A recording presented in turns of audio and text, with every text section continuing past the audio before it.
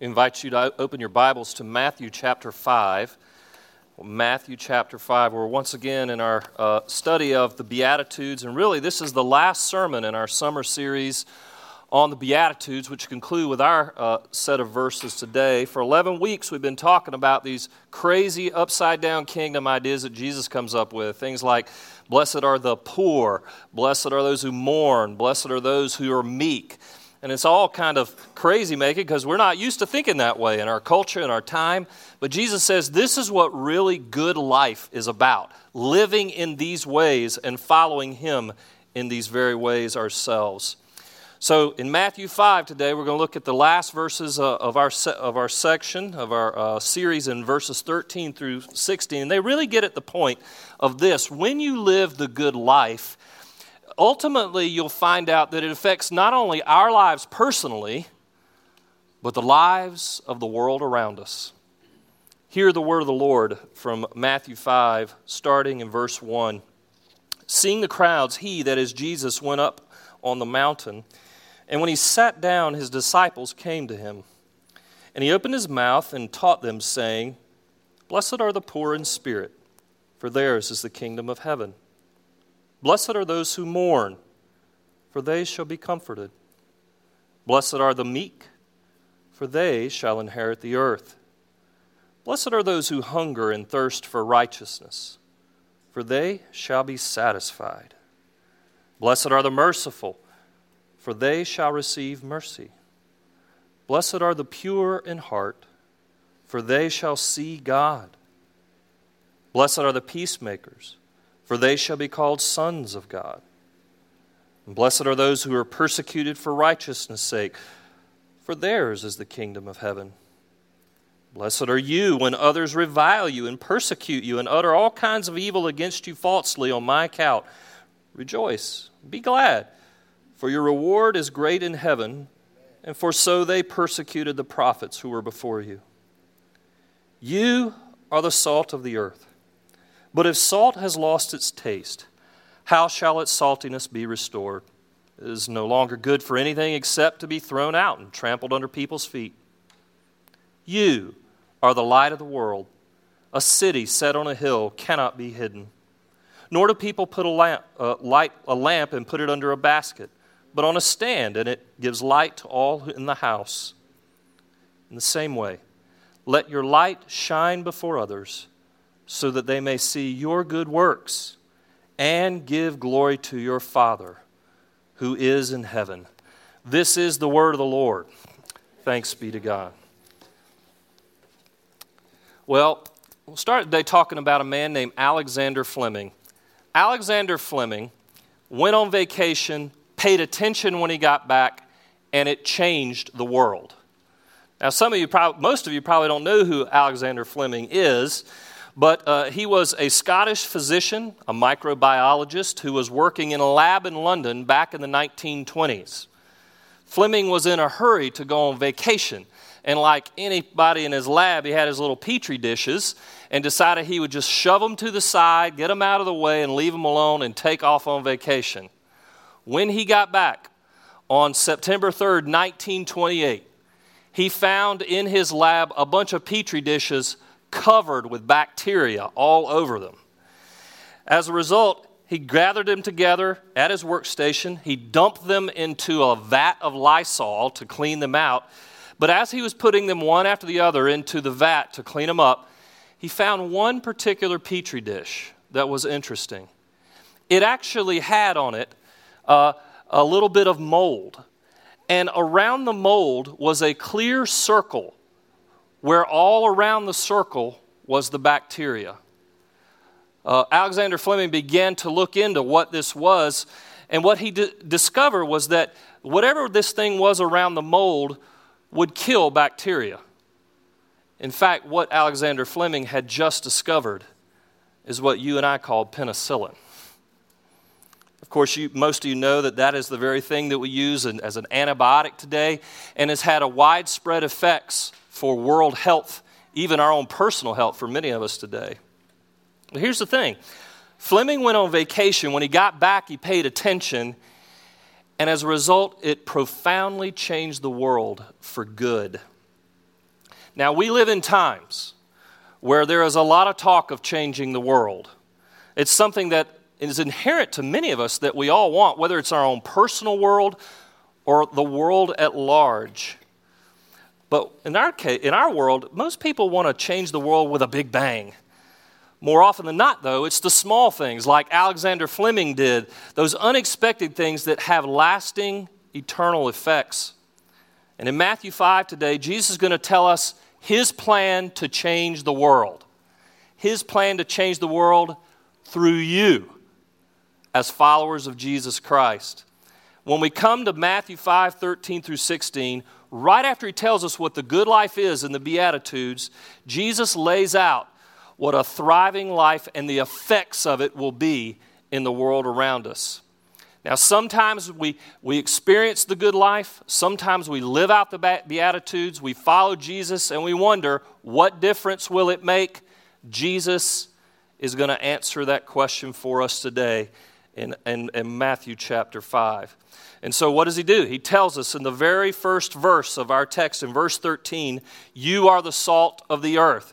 And then jumping over to 14, he says, you are the light of the world. He tells us right off the bat what impact we can have in the world. But here's what's interesting about these verses that you should know here in this text, and it's that the Greek here, if you were to look at the Greek, doesn't just say you all are the salt of the earth or the light of the world. Jesus is saying you alone, as Christians, are the salt of the earth and the light of the world. You are it, not anybody else in the world. Followers of Jesus are exactly that. And you got to wonder, why would Jesus say that? That feels like a big thing that Jesus is saying.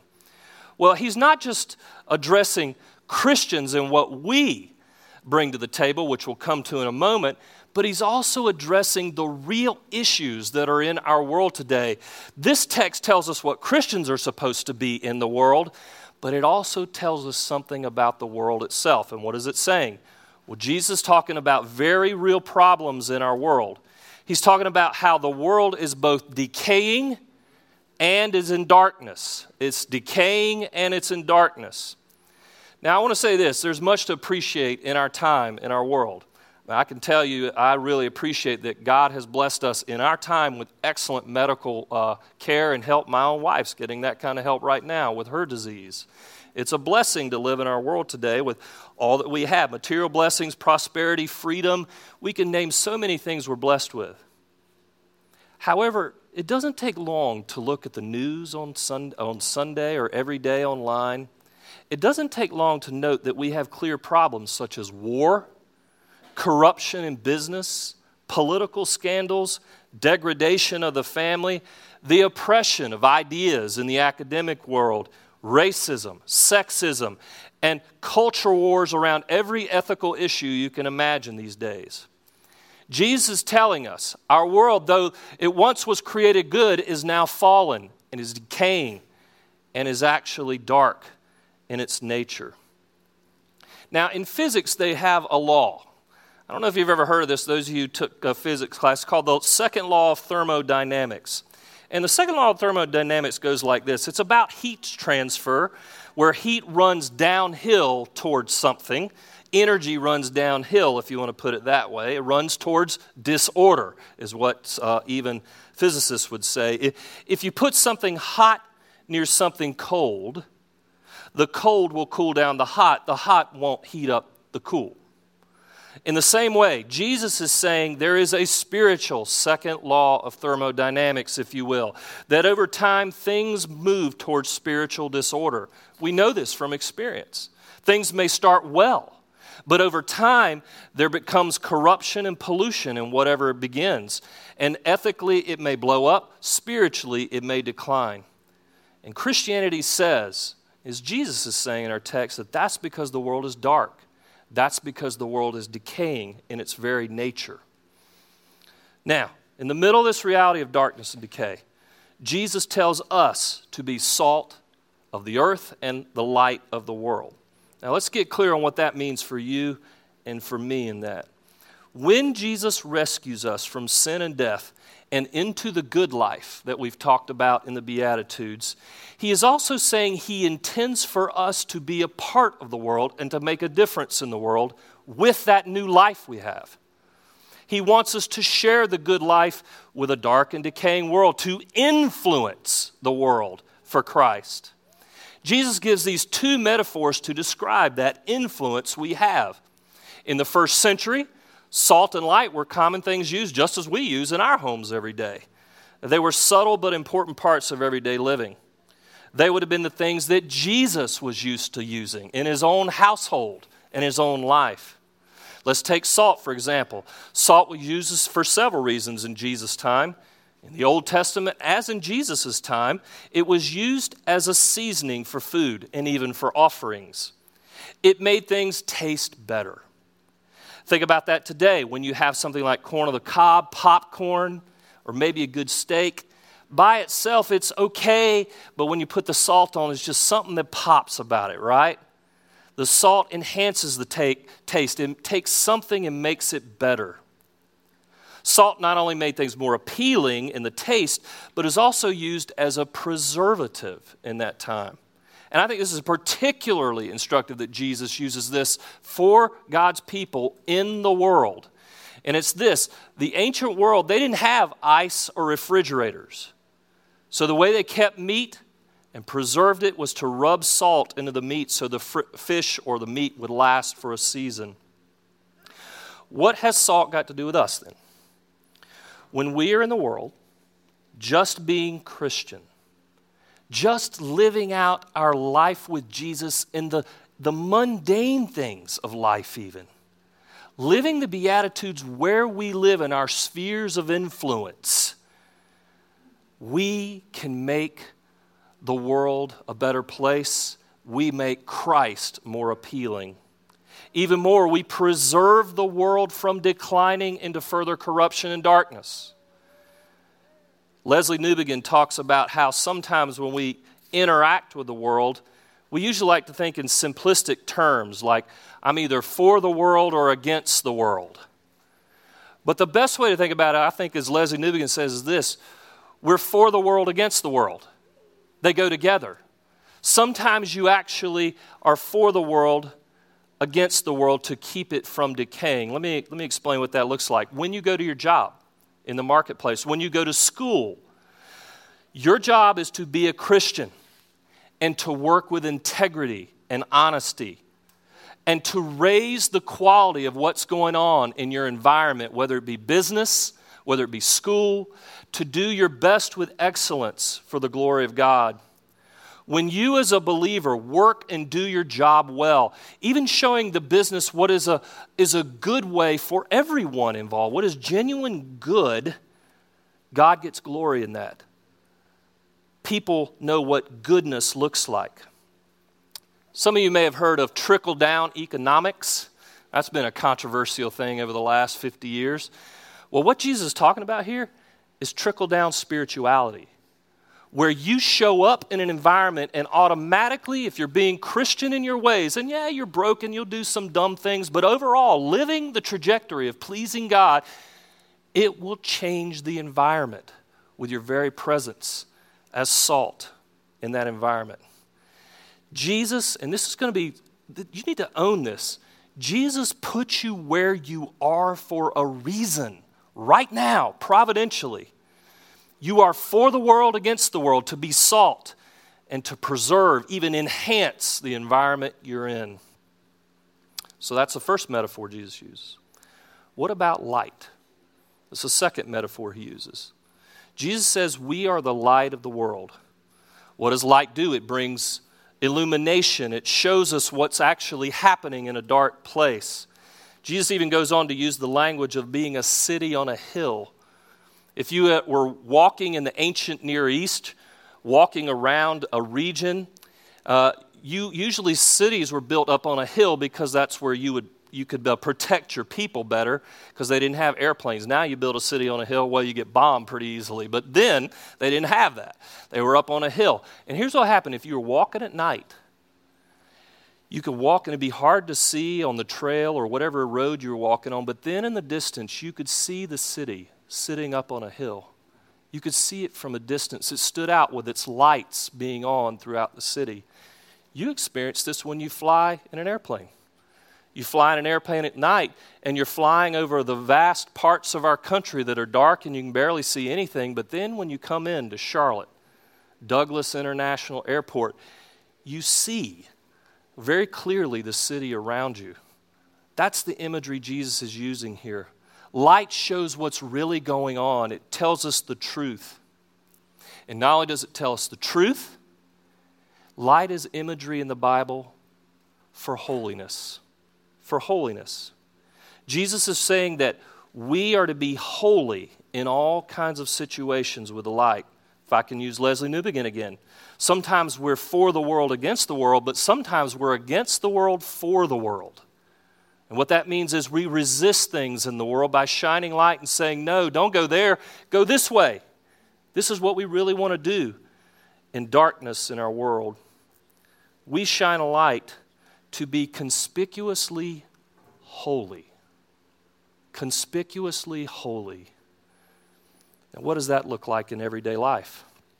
Well, we live in a culture that presents more and more ethical dilemmas to us, and things like the sanctity of human life and human sexuality.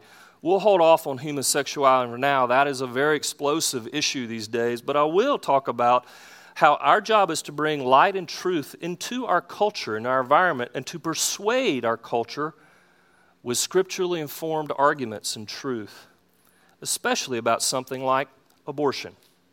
Abortion. When we talk about abortion, we can speak prophetically to a culture regarding political discourse. And we can do so with holiness. And we do so saying we not only believe it, but we want to interject ourselves into a situation. That's what being light also is, and being holy is. You not only say, we don't want to do abortion, we want to preserve the life of a child, but we also want to take care of the mother who's in crisis. We want to care for her as well. There are two victims in every abortion. If you really think about it, it's not just the child, it's the woman as well. I say we as a church have to live and to speak with light sometimes, and it's an uncomfortable situation when you speak of these things in our culture. But our job is to be against the world, for the world, to resist what is darkness and bring light to it, saying this is what is a better way. Now, why would I say all these things? Why be salt and light? Why is this such a big deal to Jesus? Well, I'd submit to you this is exactly what Jesus himself was in his culture. The gospel was this, that Jesus interacted with the world as salt and light himself. He was conspicuous in his holiness, in his light. He was for the world, against the world, and sometimes against the world, for the world. He was the perfect example of salt and light, and lived and cared for people in such a way that they walked away from his ministry and experiences with him praising God for it. People praised God when he taught, when he healed. And that's why Jesus in John 8 says, I am the light of the world. Now you got to think at this point, Jesus in John 8 says, I am the light of the world. You got to think, well, now wait a minute. I thought Jesus said, you are the light of the world. Well, if you were to go to John chapter 9, you find out Jesus says, I am the light of the world as long as I am in the world. The implication being he was going to leave, and indeed he did leave with his ascension. And the implication being that here in our text, he is bestowing on us the call to carry on his ministry with light and with love in the world. What Jesus is saying is this, is that you and I can actually influence the world and make a difference when we follow him. We can change the world. Now here's the thing. In order to be light and make a difference in the world, you and I have to receive the light of Christ and believe on him ourselves. You heard it from Josh earlier in that saying. You have to actually believe on Jesus as light to become light. You cannot be light and salt until you've had Christ's salt rubbed into you and Christ's light reveal you. Reveal your need and sin, your lack of love for the world, or your inordinate love for the world, and then at the same time reveal in the light his cross, where he forgave us for those. When you and I take in Jesus and let his light and salt affect us personally, we then can go out and impact the world as well with good things that happen in our lives, with good influences we bring to the table. But here's the thing. Not only will you have an impact in the world, but hard things will happen when you do good and try and impact the world for the glory of God. How do I know that? Verses 10 through 12 of our text talk about blessed are the persecuted. Blessed are those who revile you and say all kinds of evil falsely against you because of me. You see, when you live this life, you're going to get pushback. When you try to be holy, you're going to get pushback. And what happens in us is when we experience this pushback, we respond in a few ways.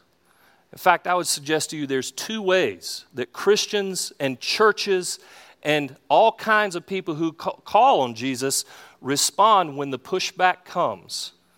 And here's where they are. They are retreat and ruin. Retreat and ruin. Let me explain. Jesus in our text talks about how salt can lose its saltiness, or how you can actually put a basket over a light and you can't see the light. What is he talking about? Why does he even bring that up? Because he knows that when we struggle and when we run from him and our unique duty to engage the world, we are putting a basket over the light. We are eradicating the saltiness of salt. And retreat and ruin is how we do that. Let me explain retreat. Many, for example, retreat from the world and try to create their own little Christian ghetto in the family, in a church, or even a subculture.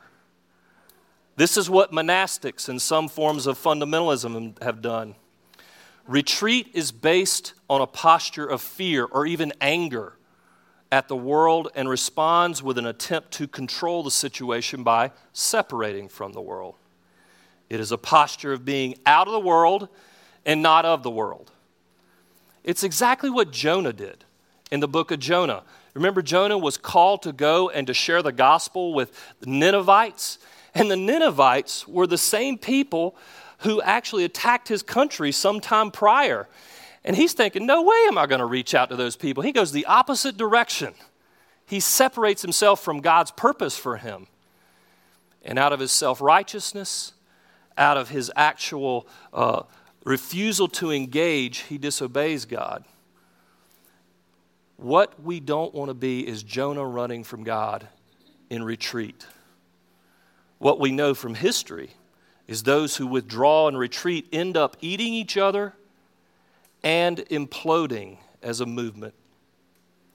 Finding fault with the world and living there and being happy with that all the time ends up getting into your soul so that you start finding fault with even Christians around you. You are a chosen race, is what 1 Peter 2 says. A royal priesthood, a holy nation, that you might proclaim the excellencies of him who called you out of darkness into his marvelous light. That's an engaging posture that Jesus and Peter are talking about. That's retreat. The other side of this is ruin.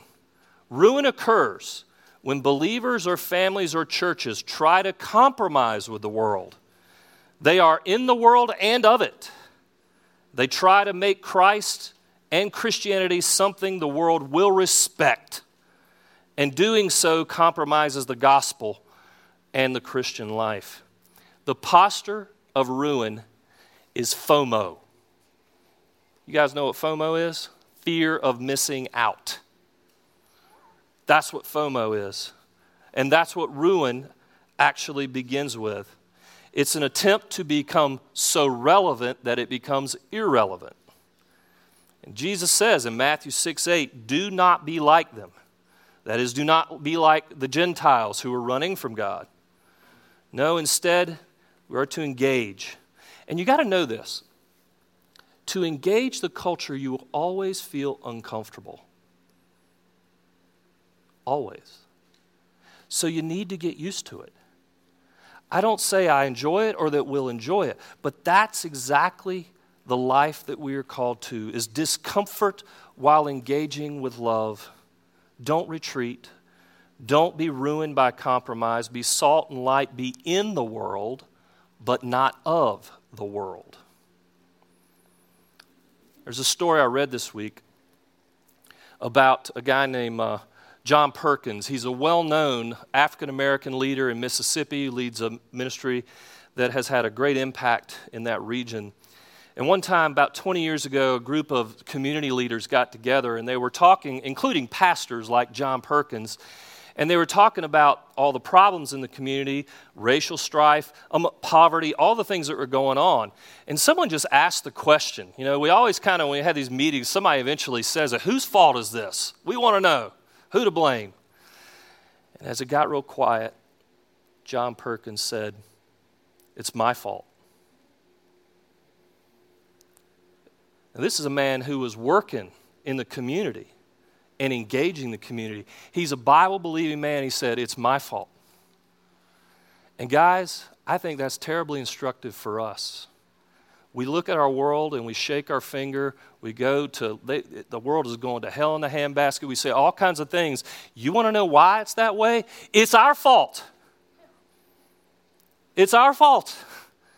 A predominantly Judeo-Christian country for 200, 300 years going down the drain, and we have the numbers and the influence. It's our fault. We left the academy. We left music and media. We left in all kinds of places, and we haven't been influencing with the gospel. It's our fault. Lest you walked around with a guilt complex after today, I want you to know that I feel it too. All the subtle times I could have said something or done something, and I didn't, for Jesus and for his sake. Jesus is calling us to be salt and light and to actually engage the culture in our workplaces, in our families, in a whole host of places that we can bring the gospel and the presence of Jesus in our lives. Jesus calls us and sees us as having a purpose of changing the world for his sake. Now that brings the question then, what can you do in the future as you get opportunities? Well, the first is this: we have to come to grips with the fact that we do live in a post-Christian culture and that we have to start practicing lifestyle evangelism all the time. Not just an occasional project, but all the time. We're always engaging our non-Christian friends, neighbors, and family members. Grow and live for Christ in all you do and make a difference where you are right now. Don't think we're going across the pond to do evangelism. Let's do it right here. Our mission field's here. We'll get to the pond one day as a church, but let's do it here right now. Your life is a reflection of the gospel. You know, when we lived in Union County, for 15 years we lived there when I was planning a church and pastoring a church. And we did all kinds of things in our little neighborhood that we really loved. It's called Brandon Oaks. And we did all kinds of cool stuff. The swim team, we did events when they'd get all the neighborhood together, just hanging out and just being with people. We weren't doing any formal stuff. Well, people got to know me as a pastor, and pretty soon they started calling on me. I did the funeral of not one but two teenagers who died, who were friends of ours, who were kids of friends of ours. They called me for marital help. They called me and us for all kinds of things that we could do to influence their life just by being with them. No unique agenda. That's what you are called to do. Second, be faithful and courageous for Christ, even in the everyday things you do. James Davison Hunter has this interesting idea. It's called faithful presence. And the idea is this, is that instead of us as a movement, a Bible-believing Christian movement like the evangelicals, targeting one simple thing of just politics to get our agenda across in the world, we should also think of just doing our Christian living wherever we are. Whether it's in the marketplace, in our businesses, whether it's in the schools where we're teachers or where our kids are, whether it's in media and the places that desperately need a Christian voice and a Christian influence, to go and just be present and faithful for the long haul. That's the problem with American evangelicalism. We are just impatient. We want things now instead of just be faithful for the long haul and watch God work in an extraordinary way. Third thing you can do, not only be faithful and courageous, but I got this from John Stott, and I think he's right. You ready? I know it's going to be surprising coming from a pastor. Do come to church, but not too often.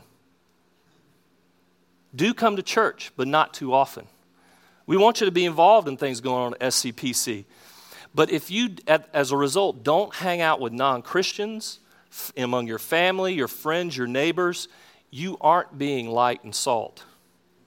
You are in the ghetto and diminishing Christ's influence through you. Repent. Dare to love your neighbor.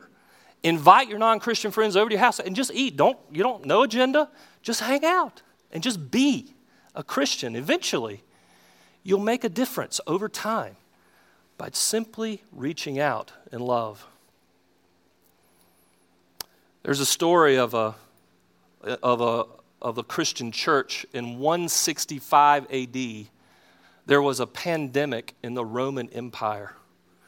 And Marcus Aurelius was the emperor at the time. And this pandemic swept across all kinds of cities in the empire. The result was thousands were dying. Sometimes the bigger cities, they'd be bringing out hundreds of people a day with the pandemic.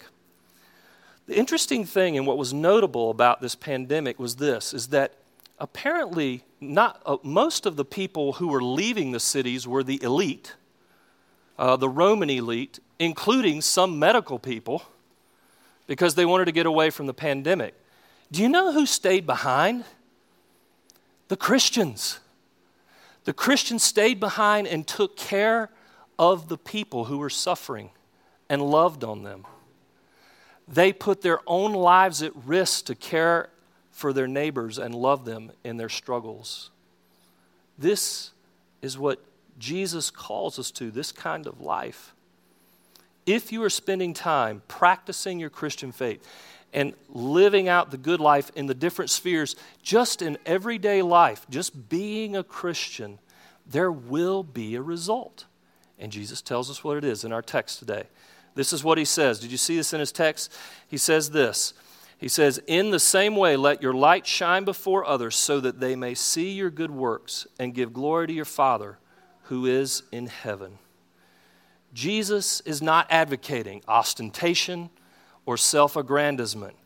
He even teaches against that in Matthew 6. What he's saying is this: as you live a holy life, as you do small things for Jesus in everyday places where you work and live, God will eventually get the glory in the little acts of love and kindness and influence you do for him. So, final thought. How do we respond to this? And what do we do in light of this call to be light and salt? You are light. You are salt. How do we handle it?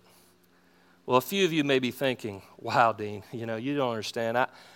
I can't make much of a difference. I'm just a student. I'm a mom at home. I have some job that doesn't seem very big, like a big deal or very influential. Well, here's what I'd tell you. You don't understand how Jesus works. 1 Corinthians 1, Paul says that God chose the foolish things of the world to shame the wise. He chose the weak things of the world to shame the strong. God chose the low and small people to transform, of all things, the Roman Empire. And why did he do that? So no man can boast. When you feel small, when you feel like you can't make an impact and you just go and be a Christian where you are, Jesus will use that in ways you can't anticipate. For you see, when you think you are small and live for Jesus where you are, Jesus will do great things with little things. Great things with little things. He'll make a difference and change the world through you. Some might say this. I go here sometimes. I don't get it. Isn't the world going to burn anyway? Why should we even bother? Well, I got to tell you, we of all people should be people of hope. After all, Revelation 14 says plainly that our deeds follow us into eternity with God. Meaning there is an effect of when you do something in this world, in the resurrection, it will be made effectual even unto eternity. C.S. Lewis says it's like this. He tells us why we should be salt and light with the hope of glory coming, the glory of Christ. He says, hope does not mean that we are to leave the present world as it is. If you read history, you will find that the Christians who did the most for the present world were just those who thought most of the next. The apostles themselves who set on foot the conversion of the Roman Empire, the great men who built up the Middle Ages, and the English evangelicals who abolished the slave trade, all left their mark on earth precisely because their minds were occupied with heaven. It is since Christians have largely ceased to think of the other world that they have become so ineffective in this one. Aim at heaven and you will get earth thrown in. Aim at earth and you will get neither. Oh man, that's preachable right there. Aim at heaven and you will get earth thrown in. That's the picture of glory that Jesus is calling us to. His glory being manifest, us being with Him in eternity and enjoying Him forever. And out of that glory, we can say this today. We need more scientists who follow Christ. We need more artists who follow Christ. We need more business leaders who will follow Christ. We need more entertainers and writers who will follow Christ. We need more people in the city council and administrators in state government who follow Christ. We need more bankers who follow Christ. We need more military leaders who follow Christ. We need more medical workers who follow Christ. And yes, indeed, we need more politicians who will follow Christ. Let me put it this way. We need more people who would just show up and be Christian where God has called them. And you know what happens? If you do that, you never know what will happen. You might just change the world. Let's pray. Jesus, we come to you now, and this is a huge challenge for us as a church. It's too big for us. But our hope, Lord, is that Jesus, you call us to this radical life, the good life, where we can live out following you in these strange but beautiful ways that you describe in the Beatitudes, and so we can have an effect in our world. The hard part of this, Lord, is we get discouraged. The hard part is it feels too big. But remind us, Lord, that you call us to do little things for you, and very often you will take those little things and do magnificent things for your kingdom. Teach us your way, Lord. The way of faithfulness, the way of courage, the way of even subtlety in what we do and how we serve, so that you will get glory one day, so that you can be glorified as the Holy One, working your holiness through us. In Christ's name, amen.